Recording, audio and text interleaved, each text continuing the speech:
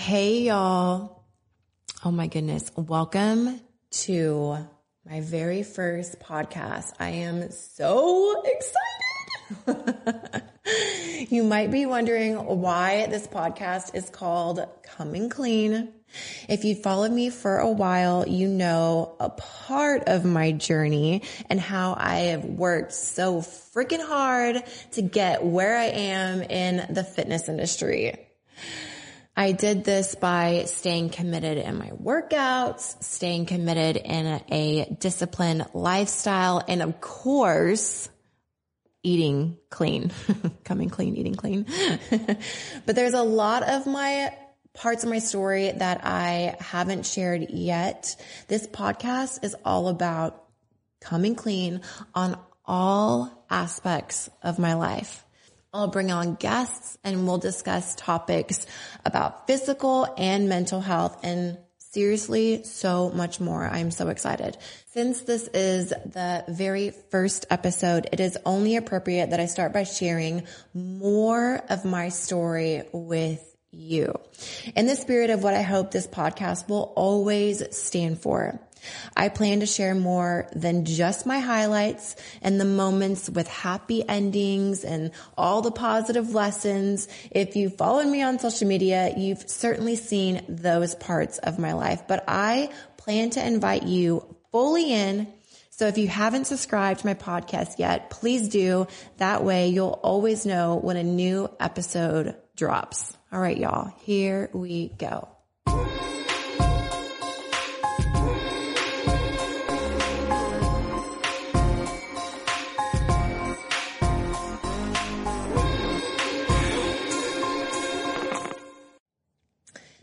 Since this is episode 1 and my podcast is called Coming Clean, I thought it was only appropriate to really dive in and fully get into the nitty-gritty about my story. I'm sure that you've heard tidbits in interviews and on social media, but I really wanted to sit down with you guys and fully dive right in.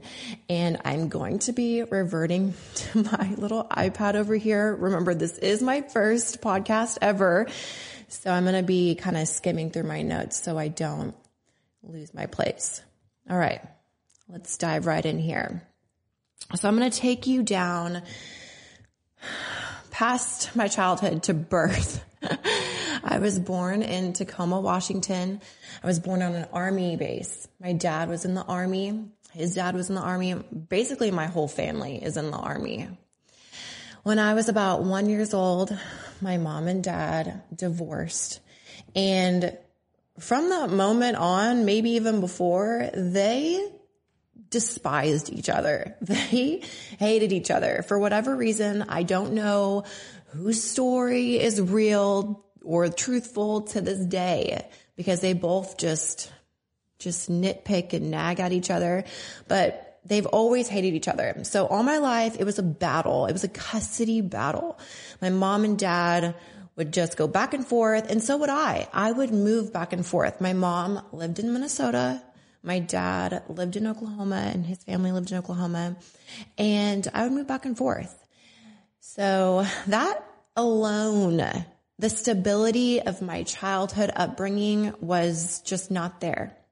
Because when I would move back and forth, I would have to change friends, change schools, change different, sports associations. So the stability for me growing up was really hard on me. When I lived with my dad and when my dad had custody of me, I would, for the most part, live with my grandmother, who is, I swear, my guardian angel. My dad was a truck driver, so he would be home on the weekends, and then I would live with my grandma during the week, Monday through Friday. And him being a truck driver was also actually a blessing in disguise for me, because my dad struggled with alcohol. And I don't know if he struggled with alcohol because being in the Army was tough and challenging on him, and his dad was in the Army, so my grandpa was very stern and a little cold. So I don't know if all of these factors in my dad's life, kind of drove him to drink. But when my dad would drink, he would kind of forget about his actions, his words. So he was not only emotionally abusive, which it's so hard for me to talk about, but he was physically abusive and verbally abusive, so much so that at one point I actually, sadly, had to call the police on my dad, and I had to put him into jail because I was afraid of his actions, and I didn't know what was going to happen if I didn't have someone there to help me. And what was even more tough, the next day I had to go visit him in jail. And it's like he completely forgot what had happened. And in the moment of what had happened, he had told me if the policeman didn't take him to jail, he didn't know what he would do to me. And that was such a scary point in my life. And so from that moment on, I continued to not only move back and forth, but I moved in with family friends, like families that were friends of my families that weren't, my family. Relatives helped me out. I mean, I just bounced around. I wouldn't call it foster care, but I was living with families that weren't mine. And bless them for taking me in. But from that moment on, when I was about 15, I knew that if I was going to do something with my life, I needed to kind of take matters in my own hands. And when I turned 16 years old, I moved out on my own. And my aunt, actually, my brother's sister, co-signed for me to get my own apartment and to move out. See, when I lived with my mom, it was a struggle because my mom lived with my grandma, and we had, I have two brothers. I have two half brothers. So my mom's, but not my dad's. So, when I lived with my mom, it was my mom, her boyfriend, my grandma, my two brothers, and we lived in a single wide, and it was just also a very unstable environment. So when I was 16, I moved out and I got a few jobs. I was working, the 16-year-old jobs, tanning salon, the mall, just doing odd end jobs, trying to make ends meet. When I was about 20, I got mixed up with the wrong crowd, going out, getting into clubs before I was 21. And fast forward to a few years later, I kind of was looking at my life and I was just headed nowhere quickly. I had no purpose. I had no direction. I felt lost. I didn't have parents that were like, go make something of yourself, be a doctor, or, go to college and do this and that and whatever. So I did end up enrolling in school. And as I was working jobs, enrolling in school, in being in school, this guy that was a hairdresser came up to me and he wanted to open his own gym in Oklahoma. And he was like, I see this girl going to school. She's going out. She's working multiple jobs. Like, she's got drive. She's got ambition. I'm going to ask her to do a bikini competition. So I entered in my first bikini competition. I trained for 4 months. That was back in 2012. And I entered in Ronnie Coleman in Dallas, Texas. And I ended up placing second place. And from there, I was on cloud 9. I was like, holy moly, I just got second place in the show. I finally feel passionate about something. Like, this is what I've been missing in my life. I've been missing this like fire and desire to do something and to wake up every day and to feel alive. I was lacking that for a very long time. So from there, I ended up doing multiple shows, only to place a little bit less and a little bit less until I was nearly last. I remember my last show, I was last call out, which means you are basically almost last place. And from that moment on, I realized maybe bikini competitions just isn't my thing. But I was like, this fitness lane, this fitness journey that I'm on, this is something that I'm passionate about. This is something that is lighting a fire in me every day. So much so that I shadowed Scotty to get certified in personal training. I started training clients. I was like, this is my direction. This is my purpose. This is my path. This is what I want to do. But how can I do this and grow in the fitness community without doing bikini competitions? So from that moment on, I went back to the drawing board, did so much, including wrote magazines. And what do you know? In 2014, Women's Health Magazine wrote me back and they were like, we would like to interview you to be in our magazine. What? I'm a small town girl from Oklahoma. When I lived in Minnesota, my town was 2,500 people, and Women's Health wants to interview me. Like, holy moly.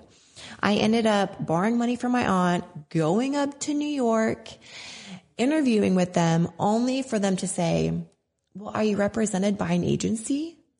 I was like, an agency? I'm from Oklahoma. Like, I don't even think we have agencies there. They sent me, believe it or not, to an agency because they were like, okay, if we would hire this girl, then we want to try to help her, further her career. They sent me to an agency. I remember I talked to a guy named Topher. He asked me if I had a picture portfolio. No, I did not know what a portfolio was. And he kindly turned me away and I went back to Oklahoma. From there, it gave me an idea. I was like, okay, well, I need to get a portfolio together. I need to get photos. So I went online. I figured out how to make a portfolio. There was a website called modelmayhem.com. It's a website where photographers and models could go on and collab, whether it be for free, for traded photos or whatnot. I went on there and I started to make a photo portfolio. I took those photos and I made a comp card. I went to Olympia and I passed out my comp cards. A year later, I don't know what did it, but a year later, I had Shreds, which was one of the biggest, fastest growing supplement companies on social media, reach out to me to be the face of their company. That year, after I was the face of Shreds, I went to Olympia as an athlete. I had the biggest banner at Olympia and the longest line. So I went from passing out my comp cards, no one knowing who I was, to having the biggest banner and the longest line. From that moment on, I continued with Instagram and continued to share my journey. And I thought, how much can I grow being in the Midwest? So I had the bright idea to move to California to chase my dreams. When I did that, I didn't tell a soul, my family, my friends, because I didn't want anyone to talk me out of it. I didn't want anyone to get in my head to say, well, if you do that, I don't know if you're going to make it. It's going to be too hard. There's going to be so many people out there trying to do the same thing. And you know what? I didn't listen. I didn't want to listen. I told them the day before I moved, and I moved to California. The funny thing about moving to California is I didn't have much money, and I moved to a town called Pomona. And it's funny, we actually looked up before this episode, and the crime rate is 30% higher in Pomona, California than the national average. So again, I'm from a small town. I moved to Pomona, California. There was crime. There was homeless people. I was so out of my element. I was petrified. I was like, what did I just do? Did I just make the biggest mistake of my life? Seriously, I was in shock. But you know what? I was like, no, you're going to make it. You have no choice. So I just had tunnel vision, head down. That's when I created the Fit in 5 and essentially grew my brand on social media to about 2 million followers at that time. All right, I'm going to revert back to my notes here because I got lost. From Pomona, I saved up enough money and I moved to Orange County. From Orange County, I lived with all of the Shreds athletes in a tall skyrise. I was just, wow. I mean, from living in Oklahoma, I grew up in a single wide trailer to living in a skyrise with all the athletes. It was just, I was like, wow, like I feel like I've made it.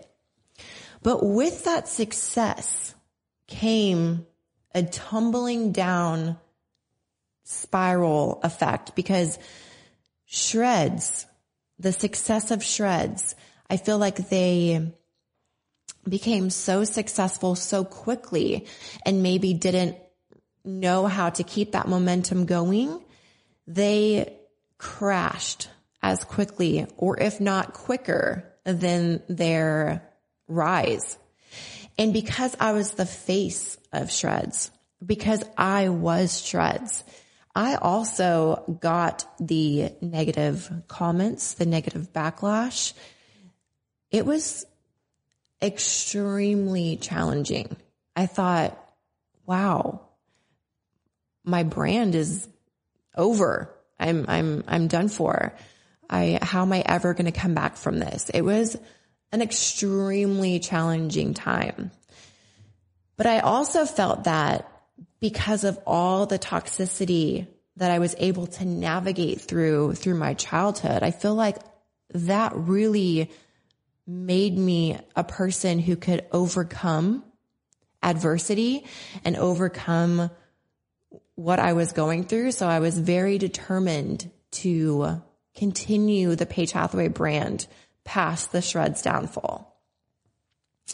So from Orange County, I moved to LA, and shortly after I reconnected with Jason.